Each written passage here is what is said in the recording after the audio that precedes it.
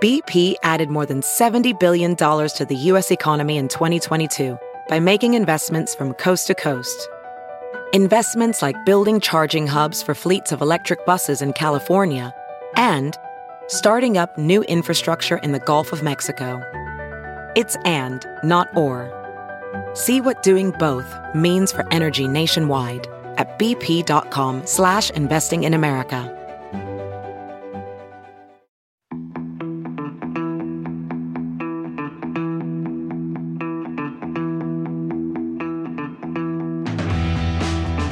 Thank you for listening to Spin, the Rally Pod, brought to you by Dirtfish Rally School.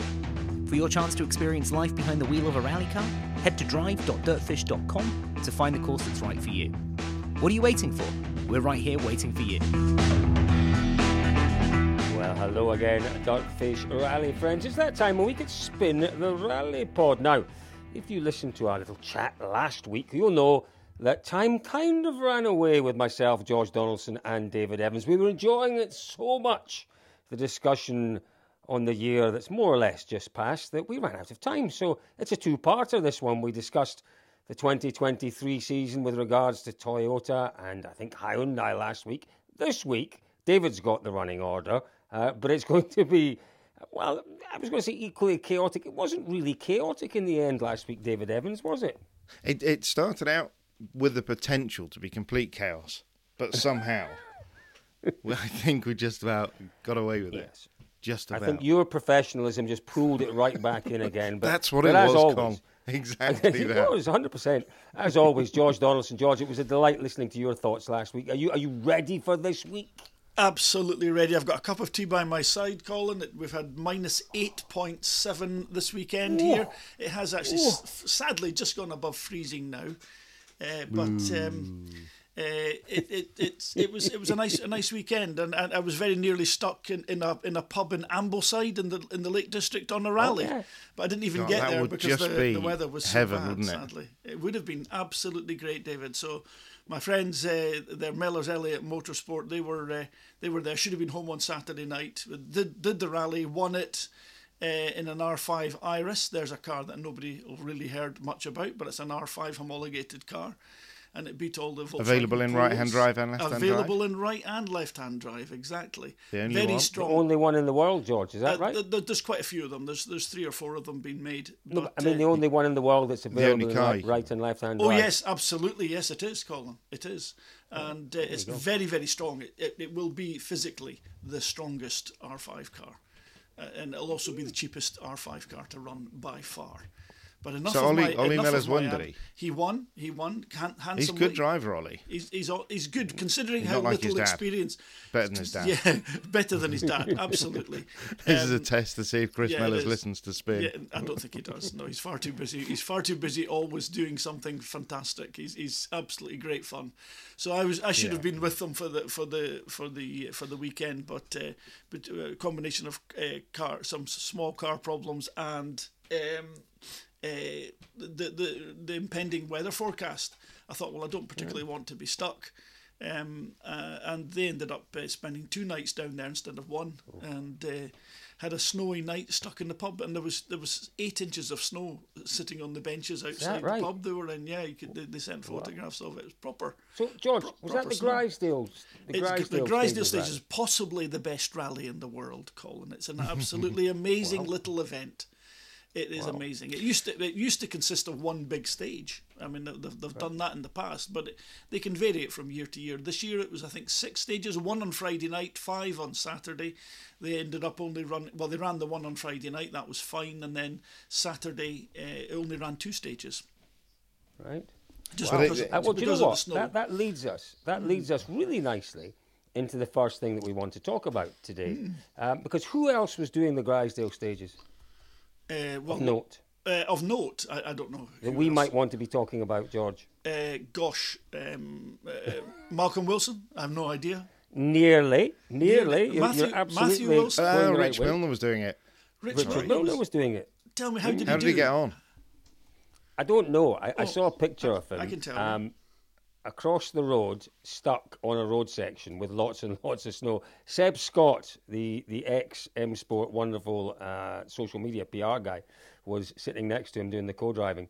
So yes, it doesn't surprise me that they were stuck on a road section, to be honest with you. Well, that's not I've fair. heard about Seb's navigating totally skills. Unfair.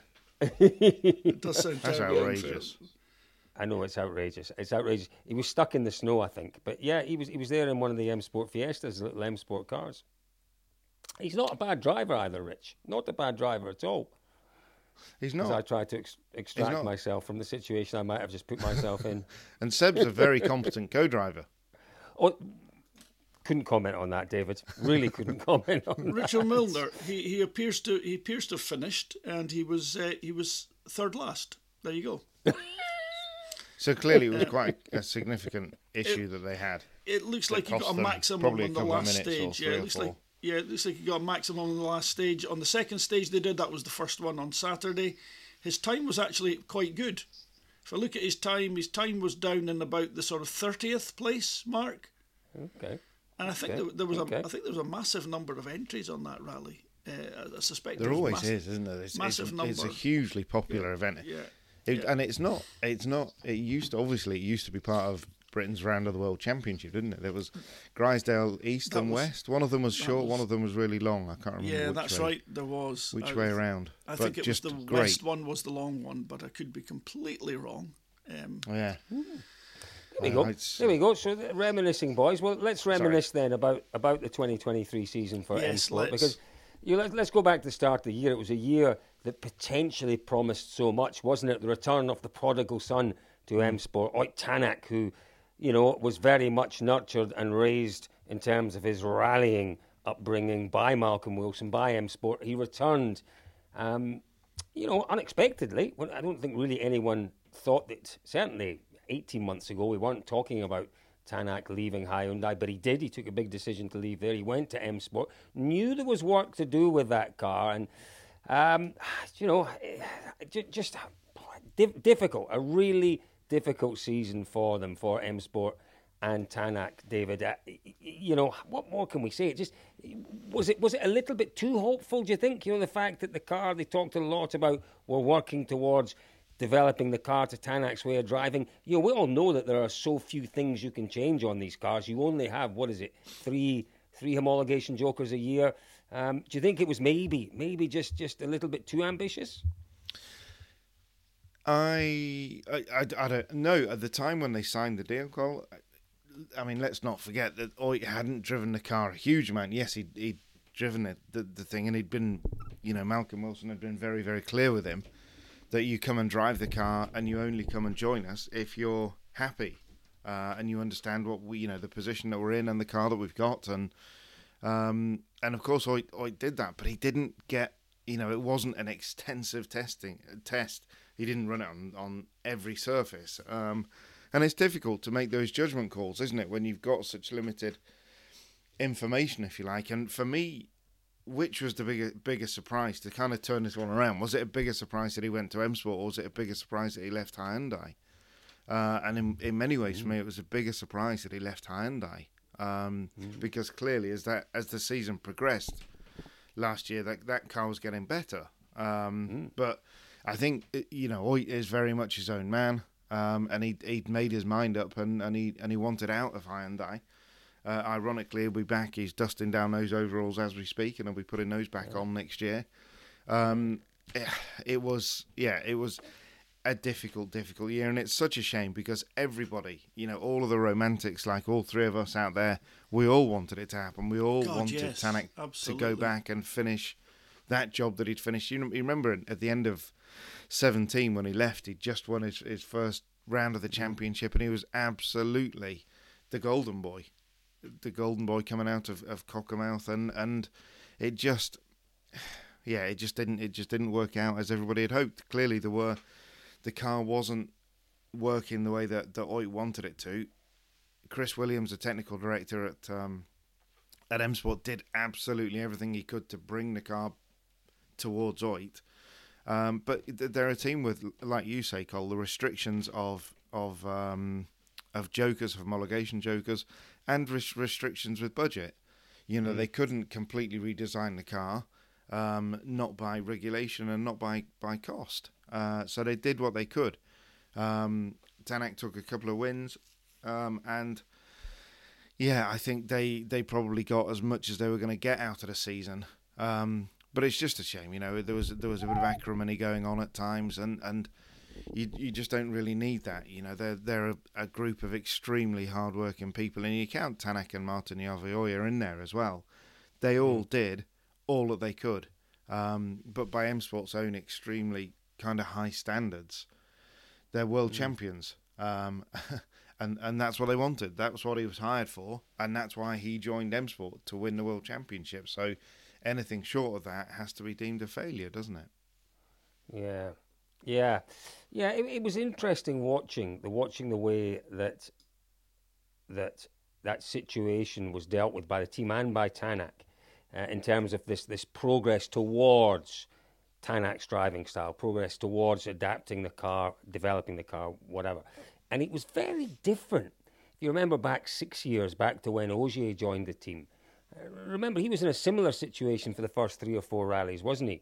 But I guess back then there were more variables that you could play with. There was a lot more leeway in terms of adapting the car, wasn't there?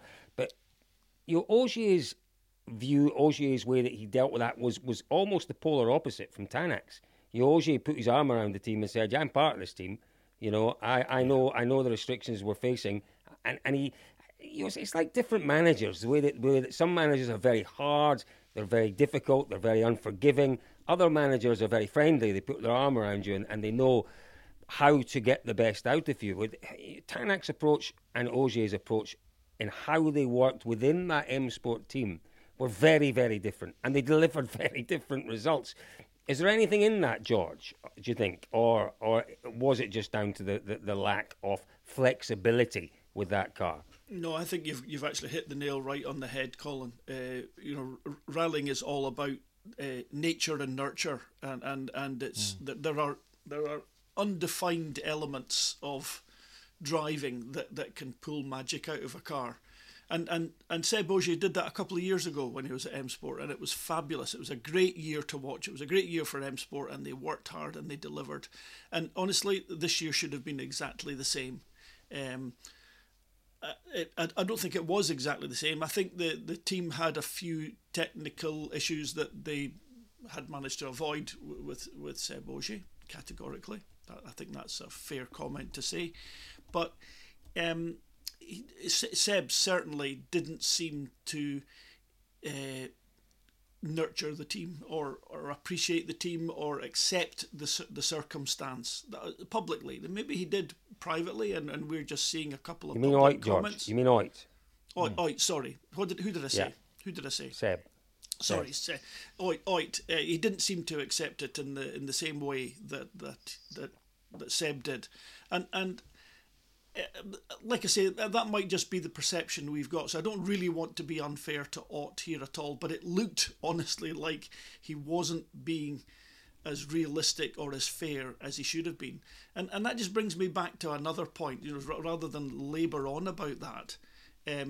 Oit's made some pretty poor career choices over the years, hasn't he, really? I mean, leaving Toyota, not smart. Staying at Hyundai for as long as he did, okay, I think that was what he had to do. Leaving them to go to M Sport, well, for him, it wasn't smart. He's gone back to them. Let's hope that is smart. Let's hope that does yield a result. Would I say he should have stayed at Ford another year? I would have suggested that, play the long game and do that, because I felt that team would, everything that M Sport have done is always credible and worked. The reliability issues, I believe that they had sorted through a lot of them, and the car was getting better and better, more and more reliable. So, yeah, I was disappointed he's left, I'll be honest. I'm not sure it's the smartest decision to leave, because he's going back into a team that has just reformed itself. They will be quite determined to do the right thing, and I could see a serious rub happening inside that team unless it's managed very, very carefully. So yeah, we'll see if it was a smart decision or not, but personally, he'd made the jump. He's a fantastic driver. He can go anywhere where the opportunity exists, and even at the end of next year, it's not like his career is going to be over. I would have stuck M Sport for another year. I'm sorry, I would have done. Yeah, no, I'd go along with that. Absolutely. You've put the work in, and you've laid the foundations, haven't you? Again, this year. So here's a question for you, boys. Here's a question for you. So if Tanak had known about Rovanpera's decision before he signed the deal with Hyundai, if he'd known that Rovanpera would not be a challenger next year, do you think he might have stayed at Ford? Do you think that may have been enough for him to say, actually, it's better off having the absolute 100% of a lesser resource behind me rather than 50% of a bigger resource behind me? Might it have changed his decision? You would imagine that it would certainly be a factor. If I was his manager, I would certainly be factoring that in for him. Yeah, I mean, I think we're I mean, every single one of our listeners is effectively the same as us. They're all thinking the same way we are, considering planning out the concept. I think we would all be advising, actually, well, it's got to be. It's got to be at least a 50-50 consideration. Stay at M Sport. The car has come really rather good at the end of the year. You've been quite competitive everywhere. You can certainly garner championship points. You can probably just about get a podium on every event now, very close to it. And you can probably, in broad terms, you can potentially win 6 or 7 rallies next year. That's a pretty good batting average. I would say that's a world championship year. I'd agree with you. Yeah. What do you think, David? Yeah, absolutely. No, I agree.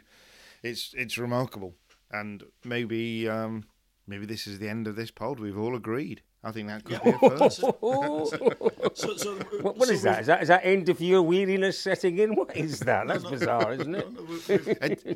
No, I think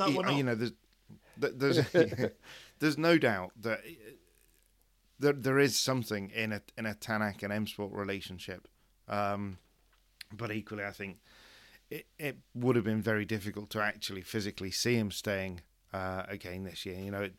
Obviously having a world champion like Oyk Tanak brings a sort of financial burden to the team, doesn't it? And your next question really kind of has to be, Col, about where do they go now, and what do they do? Tanak was the big hope in much the same way that Ogier was in 17, and 17 Ogier delivered. That was a year that.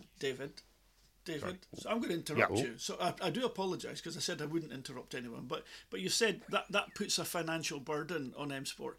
M Sport, they didn't make a bad decision this year. They made the right decision. They took Tanak on. They were prepared to take that financial burden on. They were going to take that on, and they were going to do everything they could. I didn't see Ott missing any particular. I think he maybe missed one test that everyone else maybe got. I'm not quite sure, but he probably got about as much testing as everybody else did, and the car got probably more development in some ways than some of the other teams. But that wasn't to develop the car to make it better. That was to make the car suitable for Ott. I think that team was quite happy and would have been very, very well. Not that anybody's content to hemorrhage money away, but M Sport, let's be honest, they're as enthusiastic about motorsport as we are, and they're prepared to make that investment in their future by spending a crap load of money on a world rally car and making it a world champion for at least a driver. So I don't think they had any problem with the money aspect. I think they could spend the money they needed to. That wasn't an issue. It might have been painful, but they were going to do it. So that wasn't an issue at all. I think M Sport were well prepared. The question was that they don't. I'm not sure they have the money, George. This is the issue, isn't it? That the current model it dictates that they're not really selling cars. And like Malcolm said time and again, you go back to the mid-teens or whatever, and they were selling 10, 14, 15 World Rally cars a year, and that was funding the WRC program. They're simply not this year. They've sold one car to Jordan Soderidis, and they're selling more Rally 2 cars, and I'm sure they will sell even more Rally 2 cars off the back of Adrian Formeau's incredible season, and the fact that all of the work they've done to that car, it's put it right back at the sharp end of Rally 2 pace. So they're selling a few of those, but they're selling Rally 3 cars, but as the cost of those Rally 3 cars, there's not the big margin in the way that, or the potential for margin in the way that there is in a Rally 1 car. And that's the problem, is that it's not, as Malcolm said time and again, the budget's not there. And this is why, for some, for many, we need this potential for regulation change. It's a drum that he's banged consistently. When he signed up for hybrid at the start of 2022, he did so on the back of knowing and given assurances that he would be able to sell these cars. Well, you can't. And, the best bet at the minute is to whip out the hybrid and sell them to use in national championships. And the issue with trying to use one of these hybrid cars in a national championship is you've got to pay for FIA infrastructure to come and make sure that car's run in conformity with E-regulations or whatever they are, which is absolutely right, but it's prohibitive, both for the event organisers and for the privateers. So yeah, but I think there's a lot of noise about change, and I do think that potentially change is in the air right now. Well, I hope it is. I really do. But you know what? Just as you were explaining that, David, and you're 100% right. Rally organisers don't actually want to see these hybrid cars because it is, it's work and it's cost for them. But it did. The image that popped into my mind there, I went back 120 years to when the first cars appeared on the roads, and it's the man running in front of the car with a red flag, warning people there's a car coming. Do you know what I mean? Great image, Colin. Yeah. If we make these cars, these hybrid cars, to run in rallies on public roads, then we should trust that they're safe. Why do we have to have all of this extra cost, all of this extra burden on teams, on privateers, on drivers, rallies, to accommodate electric cars or hybrid cars? I think it's nuts. I think it's completely nuts. And I can see Malcolm's frustration at it all. All rallying, one source. By now, you know that dirtfish.com is the place to go for all of your rallying news. But when it's time to try your hand behind the wheel, just join us here at Dirtfish Rally School, nestled in the Cascade Mountains in Snoqualmie, Washington. Whether you're a pro seeking extra seat time or a novice looking to get started, we've got programs tailored to all rallying needs. And when you want to watch the best in the world, just head over to our YouTube channel. Our coverage of the WRC and American rallying is second to none. Follow us at Dirtfish Rally across all social media platforms and shop the latest looks in our merchandise store now. As always, rally on. We're in a World Council week. Let's see what comes out there. That's a bit exciting. I shall be following Dirtfish's pages with rapt enthusiasm. I always do, but even more so because I should hope you do, George. I'm quite excited. Could we see a sort of 1986 sort of change happening, where they just say that's it, no more hybrid World Rally cars. Rally 2 next year from Monte Carlo.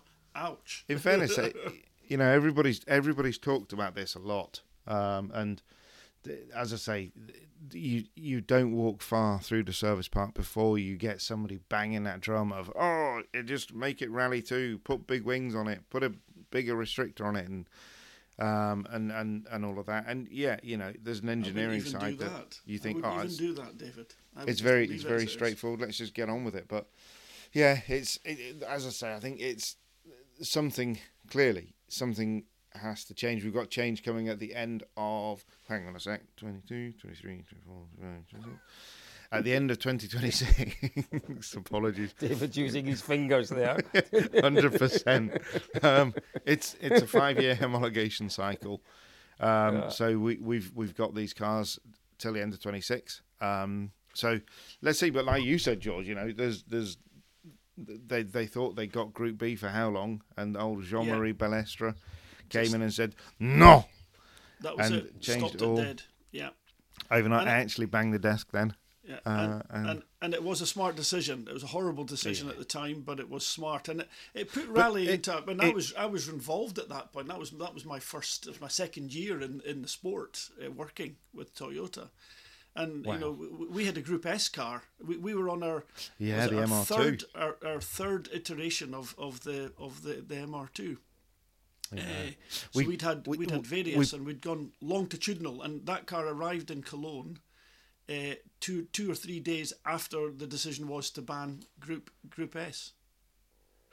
Group B it was. It was turning into Group S, which was the same thing. Yeah, Group B to Group S in 87, wasn't it? Excuse me. Yeah. But just to go back to my original question, where now for M Sport? Where now? You know what? It's a difficult one to answer. Look, we're going to have to get a Monte Carlo lineup very, very shortly, aren't we? In terms of their drivers, it's got to be another year of consolidation for them, and it's exactly what they don't need.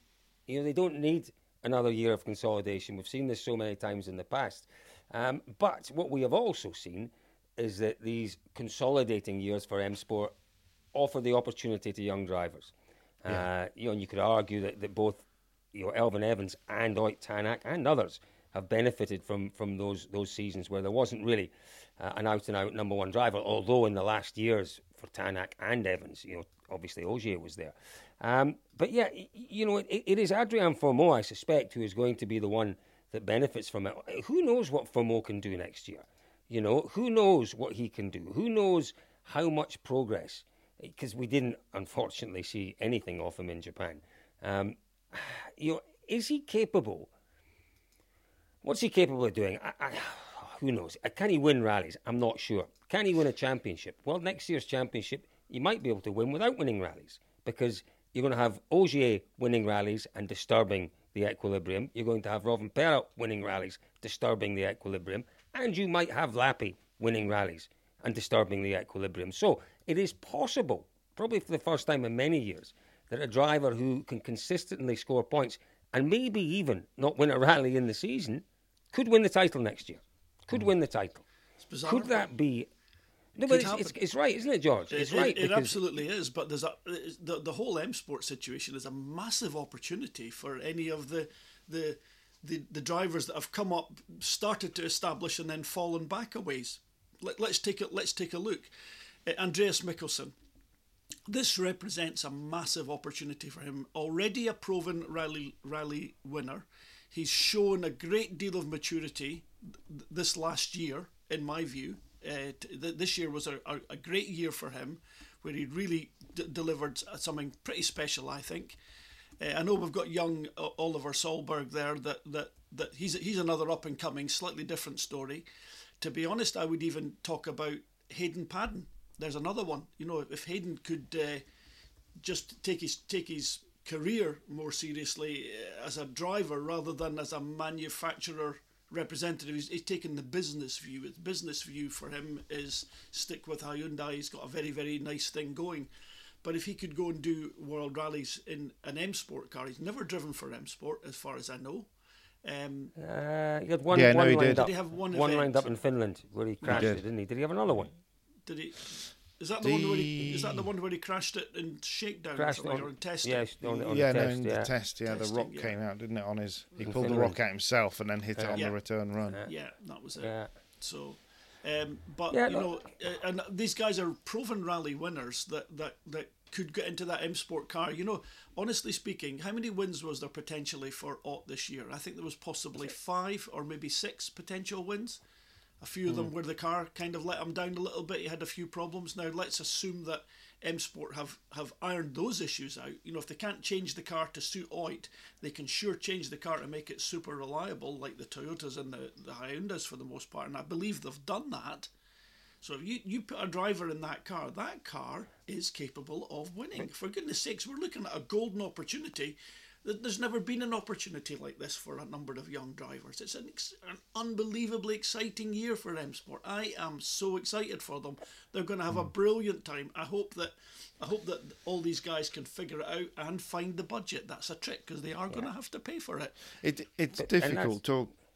Sorry, go on, David. Sorry, no, go on, mate. No. Just when you talk about Fourmeau potentially winning rallies and stuff, it's a huge burden to put on somebody's shoulders like that, isn't it? He wants to come in and he wants to just take his time and build up that experience that he was starting to build through last season. But at the same time, there is pressure there to demonstrate that the car can do it, the car can still win. So it's really kind of such a juxtaposition that of a driver coming and wanting to rebuild his career. And for me, you know, I do think there is something with Formo. I think he's a driver that has the natural ability, whatever natural ability is, the raw speed. He's got it, but it is going to be difficult for him to be given that kind of comfortable position in M Sport to just do that next year when they're desperate to show the car's got pace and the car can win. Unless they totally take a completely pragmatic approach and just say, look, do it. Just go and just do your season. Take your time. Top 5s, top 6s. That'll do for us, and let's take a longer-term view on this. But, you know, the meter's running all the time. David, that's futile desperation. You're desperate to show the car can win. Who is there? Who is there that's available if they're desperate to show the car can win? Who'd you put in it? Mickelson or Solberg? Solberg's the only one. Forget Mickelson. Mickelson is not an option in my view. Not an option at all. Do you think he's a sprint force? Do you call him? Well, I'll tell you exactly why. I'll tell you exactly why. Because we talked about Malcolm's business model. You know, an integral part of Malcolm's business model over the past 2 decades has been investing in young talent and then making money from that talent. And we saw that when Neuville moved on to Hyundai, you know, on a big bucks move. Who benefited from that? Malcolm, for a number of years. Same with Tanak, same with Elfyn Evans. You know, it's all part of it. If you're going to do a deal to get these kids or anyone into the car, you do a deal and you weigh up all the factors that might allow you some sort of payback at some point in the future. Mickelson isn't a future prospect. You know, he isn't going to get a 3-year, multi-million-dollar deal with Toyota. It's not going to happen. Nor is sadly Hayden Paddon. You know, it's not going to happen. Solberg, on the other hand, will get a multi-million-dollar deal somewhere at some point in the future. Formeau has the potential to demand a multi-million-dollar deal at some point in the future. And don't forget, you know, Toyota might well be looking for another full-time driver at some point in the next year or two. You know, and so might Hyundai. So I think Malcolm's decision, much as he might be desperate, as you say, David, to show that the car can still win, he has to be a bit pragmatic about it and say, okay, so, you know, yeah, we can put Mickelson in, yeah, we can put Paddon in, but there's no long-term future in that. The long-term future is to, in some ways, part subsidise a Oliver Solberg, an Adrian Formeau, maybe even a Pierre-Louis Loubet, who knows? You know, part subsidise and potentially get a return from him in the future and say, well, if we get any wins this year, we get them. But ultimately, for us, winning is developing these young drivers, giving them consistency, showing that, yeah, they can win rallies. And for me, it's Solberg. Solberg is the obvious one. But I think if you wanted to take a gamble, you would gamble a little bit on Formeau. Formeau, for me, as you say, he's got the talent, he's got the skill. Formeau's temperament, to me, has always been a little bit of his weakness. You know, he is a little bit cocky. He's a little bit, at times, I hate to use the word, but he is a little arrogant at times, Adrian Formeau. And that's good. That's good that he's got his own, you know, his own character. And we've seen less of that this year, though, I think. We have seen an awful lot less of that this year. And so he is learning. But for me, Formeau, if he can get that side of it right, the mental side right, the mental approach right, Formeau is a rally winner, no question. But for me, if you're talking about someone who can deliver everything that M Sport needs next year, there's only one driver, and it has to be Solberg. Yeah. Well, I think you make a lovely point there, Colin. Great argument. I mean, hard to come against it, but here I go. Yeah. Okay, Malcolm's made, you know, lots of money out of drivers, you know, investing in drivers and then effectively getting a payback. I would suggest that his payback has probably not been his motivation. But we know that M Sport is a commercial operation categorically, but I don't think it's all about money for Malcolm. If it was all about money for Malcolm, he would have stopped 2 years ago. He wouldn't have bothered going with the World Rally Car. He's more passionate about our sport than that. He's as passionate as we are. I mean, if we were Rally One car, George. Sorry. Rally One car, yes, sorry. He would have called it quits with the hybrid. He wouldn't have done it because it was, well, it was a very poor misjudgment if he actually thought he was going to make money out of that. It turns out not that it was necessarily a judgment call. It's just the way that it's transpired. So in my view, it's not about the investment and the money. It's about winning for Malcolm, and it's if he wins, drivers will come to him and people will buy his cars and he'll make money and business will go on and he'll employ people, and he cares about that. So I believe, I've never worked for Malcolm, but he's, when you speak to him, he seems to care about everybody and wants to look after them to a greater extent, I'd like to think. So giving him the benefit of that doubt, if there is any doubt at all, I say that he should take Mickelson, or Mickelson should find the money. If Mickelson's serious about his career, this could reignite it, and I think he should, and I think Hayden Paddon could consider the same. For me, I think Paddon's he's too wedded to Hyundai. Yeah, isn't he? I mean, he says he's not, but Hyundai New Zealand. This represents, there is an opportunity for any one of those drivers, given that they find the budget, to get into a Ford World Rally car this year. That's going to be Rally 1 car. Rally 1 car. They will call it silly names, won't they? Let's call it a Group 4 rally car to hark back to the 80s, the very early 80s as well. To drive the winning car, on a car that can probably win on every single gravel and snow rally of the year, and potentially show you've got a Monte Carlo you can fling in there that certainly it can win. Heck, you can win that with a Rally 2 car in the right year. So certainly that M Sport car is more than enough. The team is sitting there poised to put all their weight behind you. It's a fabulous, fabulous opportunity. And I would love to go. I would love to go and be their sporting director in Monte Carlo Rally, and with their drivers, and then put all the weight of. Well, I'm sure they've got it themselves. It's such an interesting event to manage and bring all the little extras in that you can do. That's the fun thing to do on Monte Carlo, and it wins you the event. To do that and go out and win a Monte Carlo rally, yes, that would be the fairy tale for me, and I would love to see M Sport. There's my passion, guys. There's my passion. I think they can do it.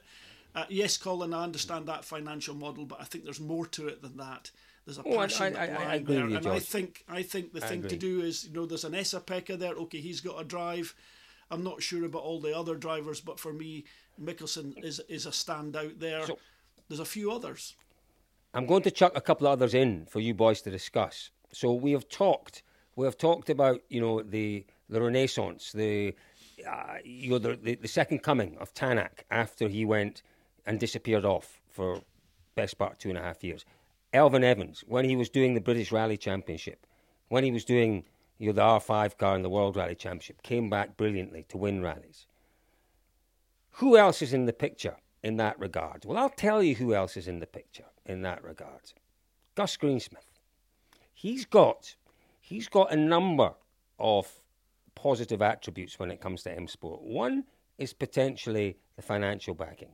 He's got the money if he needed to find part of the budget or make a contribution towards it.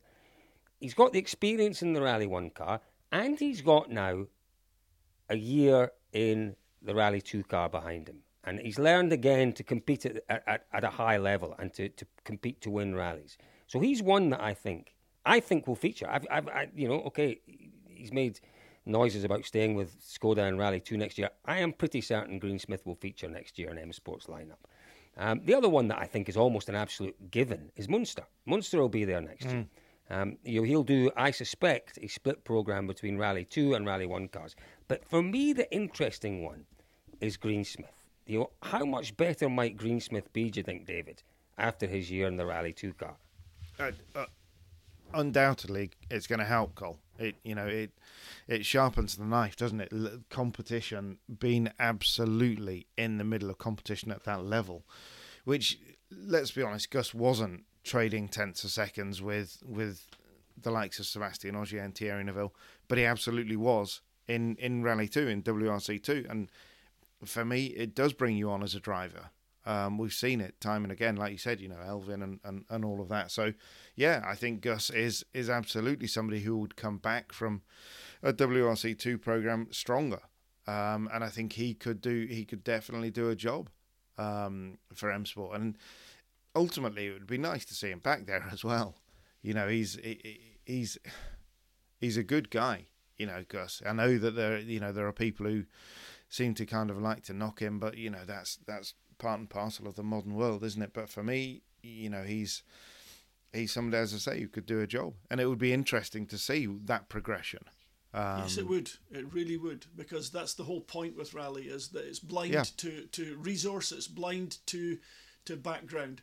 Gus Greensmith is a young lad who happens to have had a bit of family money behind him. He loves the sport. I mean, this is not a comfortable sport to do. We all love it with a passion. But let me tell you, at that pointy end, there's not a great deal of comfort involved in it. There's 18 to 20 hour days over the course of the rally, and then you're driving this rally car on the knife edge. It ain't a lot of fun. It's not like club. It's not like club rallying. It's hard work, and he's prepared to do that, and he's prepared to muscle down and do that. Yes, another driver that could come good, but Colin, I know you're convinced that Oliver Solberg can come good. Sadly, that I think it's unbelievably difficult to predict that a driver will actually make it to the very top. Oliver's not had a chance to really show that. He had that 1 year in the was it a Rally 1 car or was it a World Rally car? I never quite understand. He had his 1 year in the Rally 1. It was a Rally 1 car at that point as well, was it? He's had that 1 year, which wasn't a great year, and I don't believe that was down to him to a greater extent.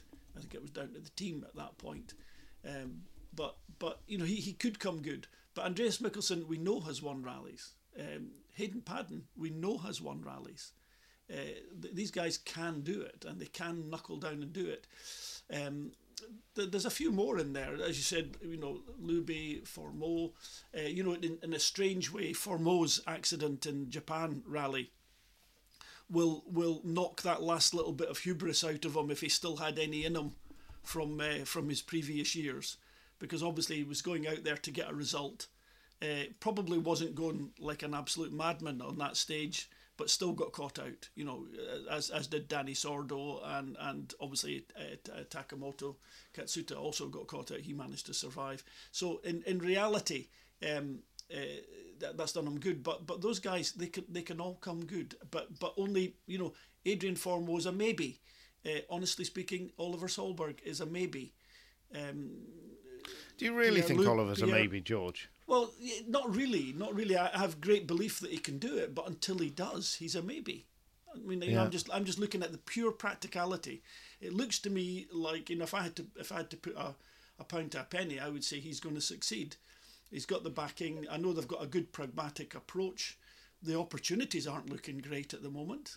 The only opportunity he's got is M Sport right now to progress. Yeah.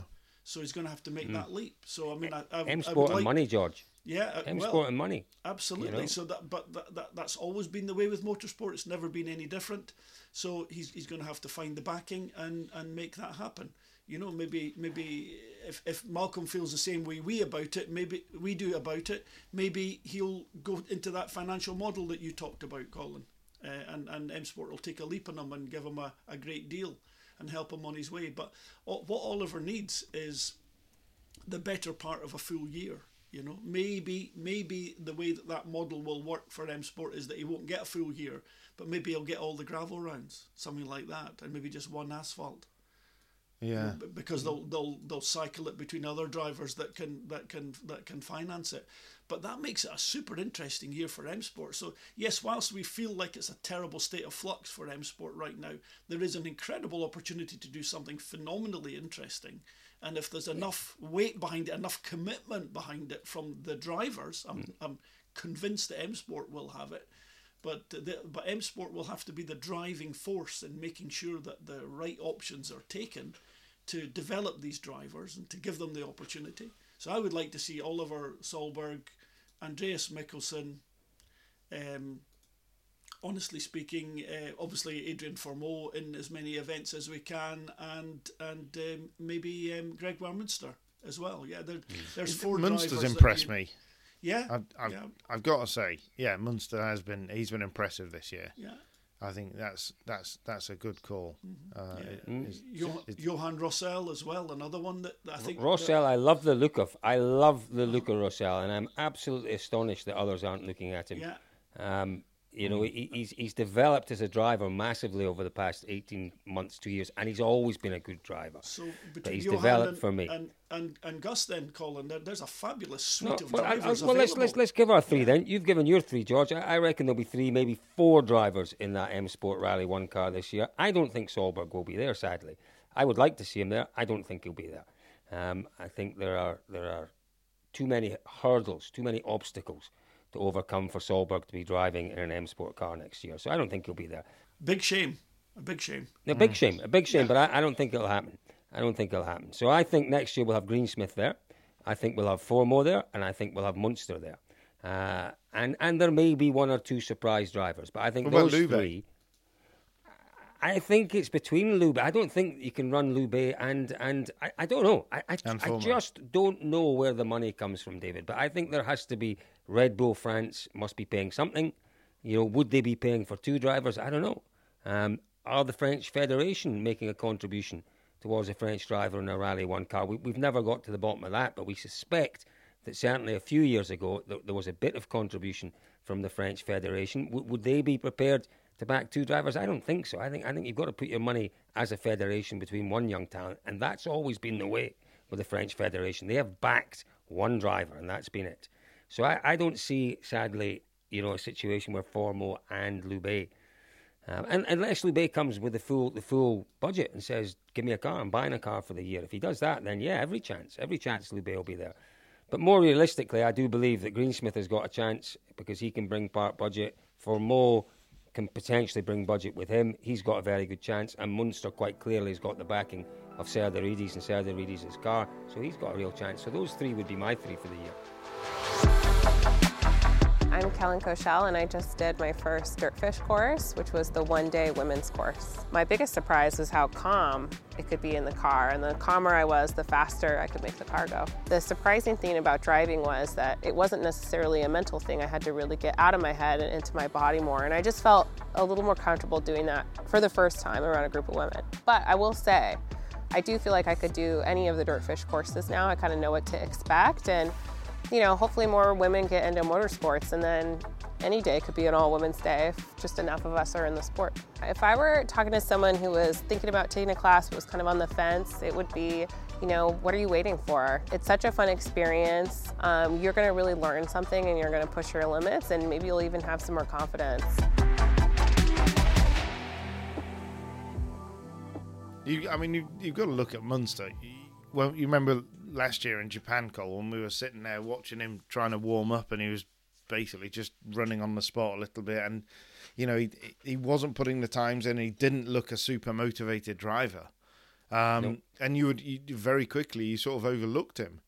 And for me, that's totally turned around this year. The fact that he's gone and he's done JWRC, and he won around there, and then he went back to Rally 2, and he showed some real promise there, obviously in Japan, and he showed genuine promise in Rally 1 as well. And Japan, Mikkelsen was enormously uncomfortable, shall we say, by the pace that Munster showed, because Mikkelsen thought, I'm just going to tootle around here and I'm going to win this one. Didn't have to, but he thought, and you know, that was his assumption.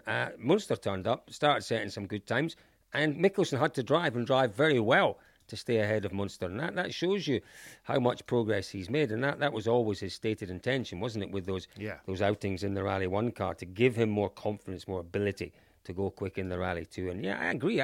You forget he's only 24 as well, Munster, 23, 24, I think. These are the sort of ages that, okay, take the Rovanperä thing out of the equation.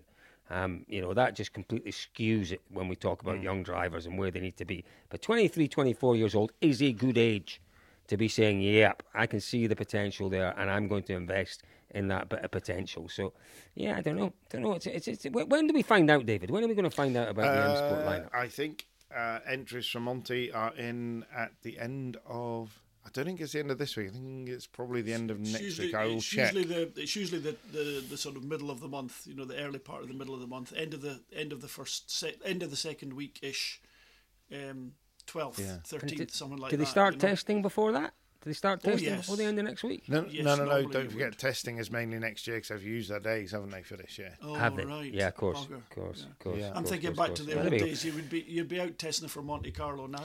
In fairness, George, you wouldn't be on the pod now because you would be running up Calder Blaine or somewhere like that, We wouldn't would be doing all those good fun things. Yeah, absolutely. So much snow in the Alps just now as well. So much snow. So slightly Let's mad. hope it. There Let's we hope are. it sticks this year. Let's Boys, hope it sticks. so I think we had about 4 items on the agenda for this evening on David's loose plan. We've gone 48 minutes and we've just more or less got through one of those items. Yes, we may need Success to... once again. We may, excuse me. We may need to just. Well, let's just whiz very quickly through WRC 2. Did and sorry for taking your job on here, Cole, but I've got Go ahead. approximately 8 minutes before I've got to go. Did the right man win the championship?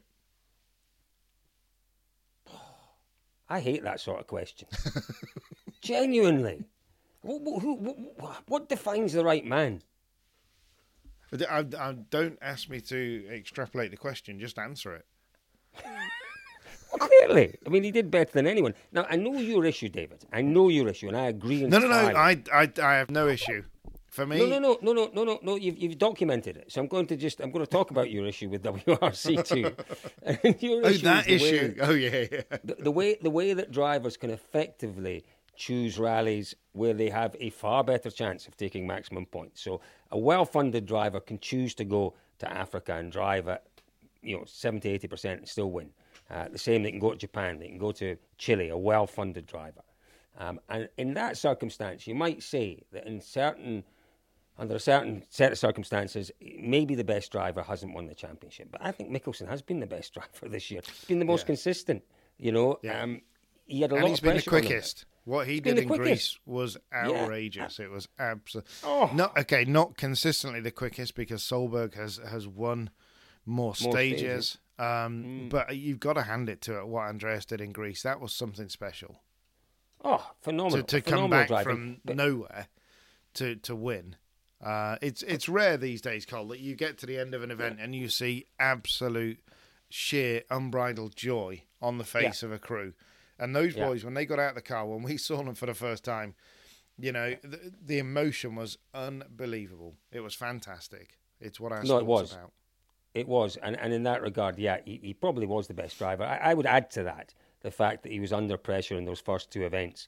And it doesn't matter how experienced you are. He's a driver who's won rallies at the very highest level, driven for factory teams. He still felt that pressure, and where was it? I think it was Portugal and Sardinia, wasn't it? Where he had to deliver those results to get the backing for the rest of the season. And for me, he was the best driver, and he drove all round. He drove better than anyone else. Not just with his pace, but with his consistency, his intelligence. And everything else. So he was good. So for me, the best driver did win. George? Yeah, absolutely. Andreas did a phenomenally accomplished job, and nobody managed to counter him.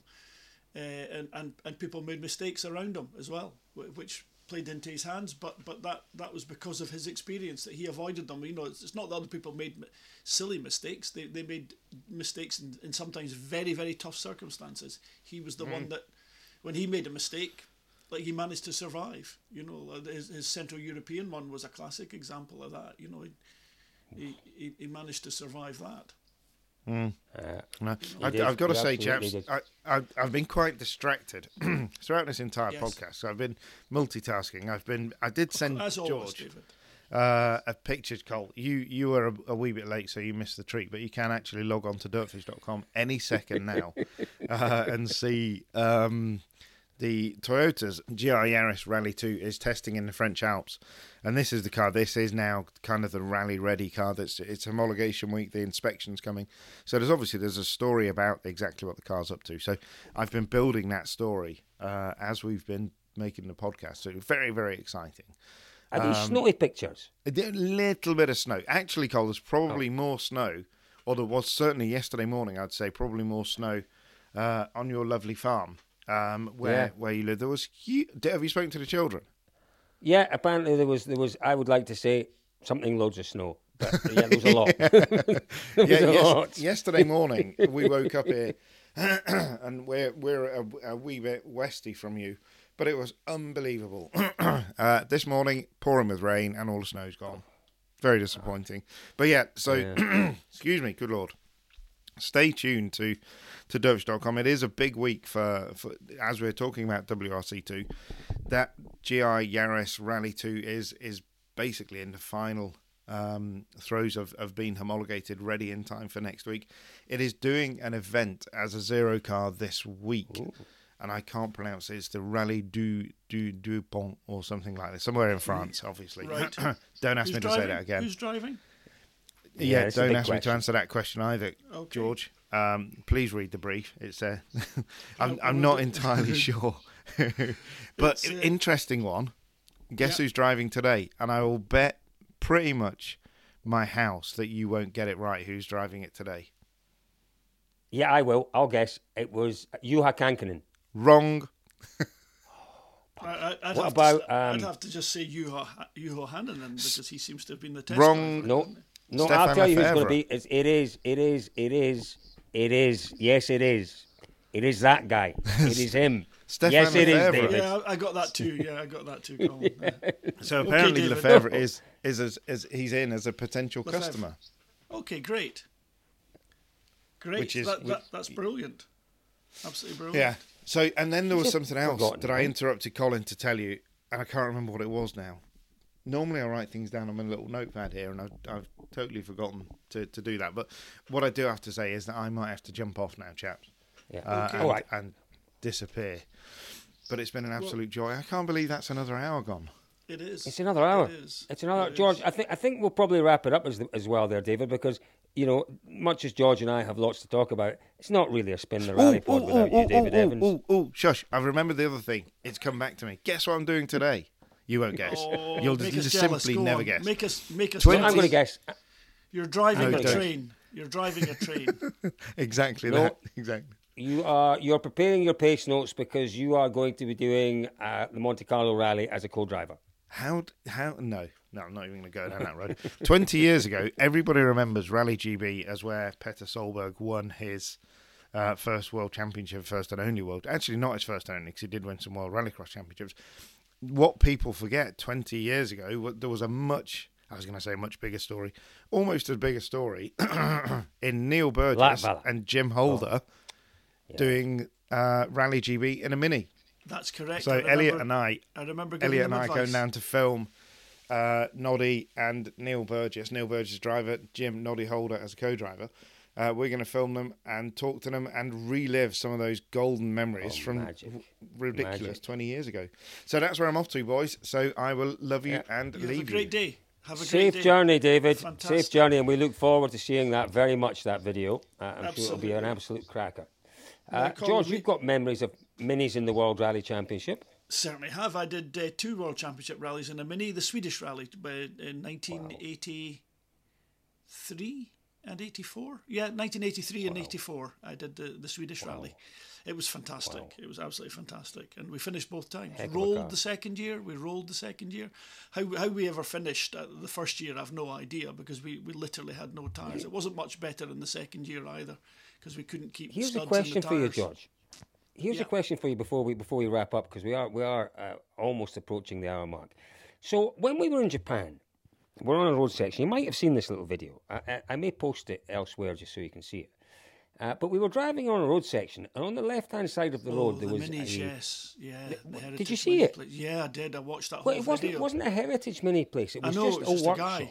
Yeah, it was a guy. And it looked like a whole load of minis in a and these are the old minis. We're talking about the proper style minis, the Monte Carlo type mini. Yeah. There was a great collection of them. There were loads of them, and then there was this what looked like a mini on steroids. And eventually the guy comes out and he spoke very little English, but he said it came out of the UK. This car, it was a factory made car, and he opened the bonnet, George, and there wasn't a millimetre of space. They put some turbo in it, and there was huge wings on it, huge side skirts on it. It was like a Mini on steroids. What? He gave it a name, a BM something. I think it didn't come out the factory as that. It would have been one of the, there was various companies that had strong associations with the. God, I can't even remember the name of them. But there was what would you call them? Preparation houses. They were aftermarket, very well established companies that did very beautiful, very bespoke minis. I remember, was there not one where you bought an Aston Martin or something and you got a mini or something? There was odd things that went on like that, and there was beautiful cars made, very bespoke. Well, And minis have been tuned since forever, and you could get all sorts of lovely parts of them. So it was a relatively easy thing to do. The styling of them was amazing. Some of those preparation or I don't know what you would call them, aftermarket preparation companies, and they did beautiful cars, and they did production runs of them, like 100 and things like that, or 50. Right. So, yeah. Right. I mean, this thing looked like a homologation special. If there was a mini homologation special, that was it. Yeah, so but it wasn't. What we're going to do? It was just a road car, but gorgeous. Got you. Yeah.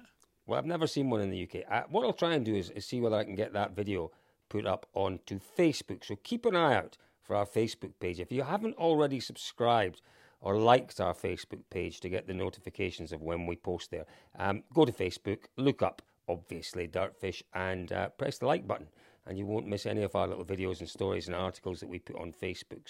So do that. And what I will try and do is put that video up. Well, I'll ask Elliot to do it because he knows how to do it, George. He knows how to do that well. I mean, I'm sure the guys, he's in business. I'm sure you can buy a car. You could probably buy a mini there cheaper than anywhere else in the world. You just got to get yourself to Japan, find out where that is. Colin, don't give that away for free. In fact, keep that until I'm out the picture, and then negotiate the car and export it. It's very easy to export cars from Japan.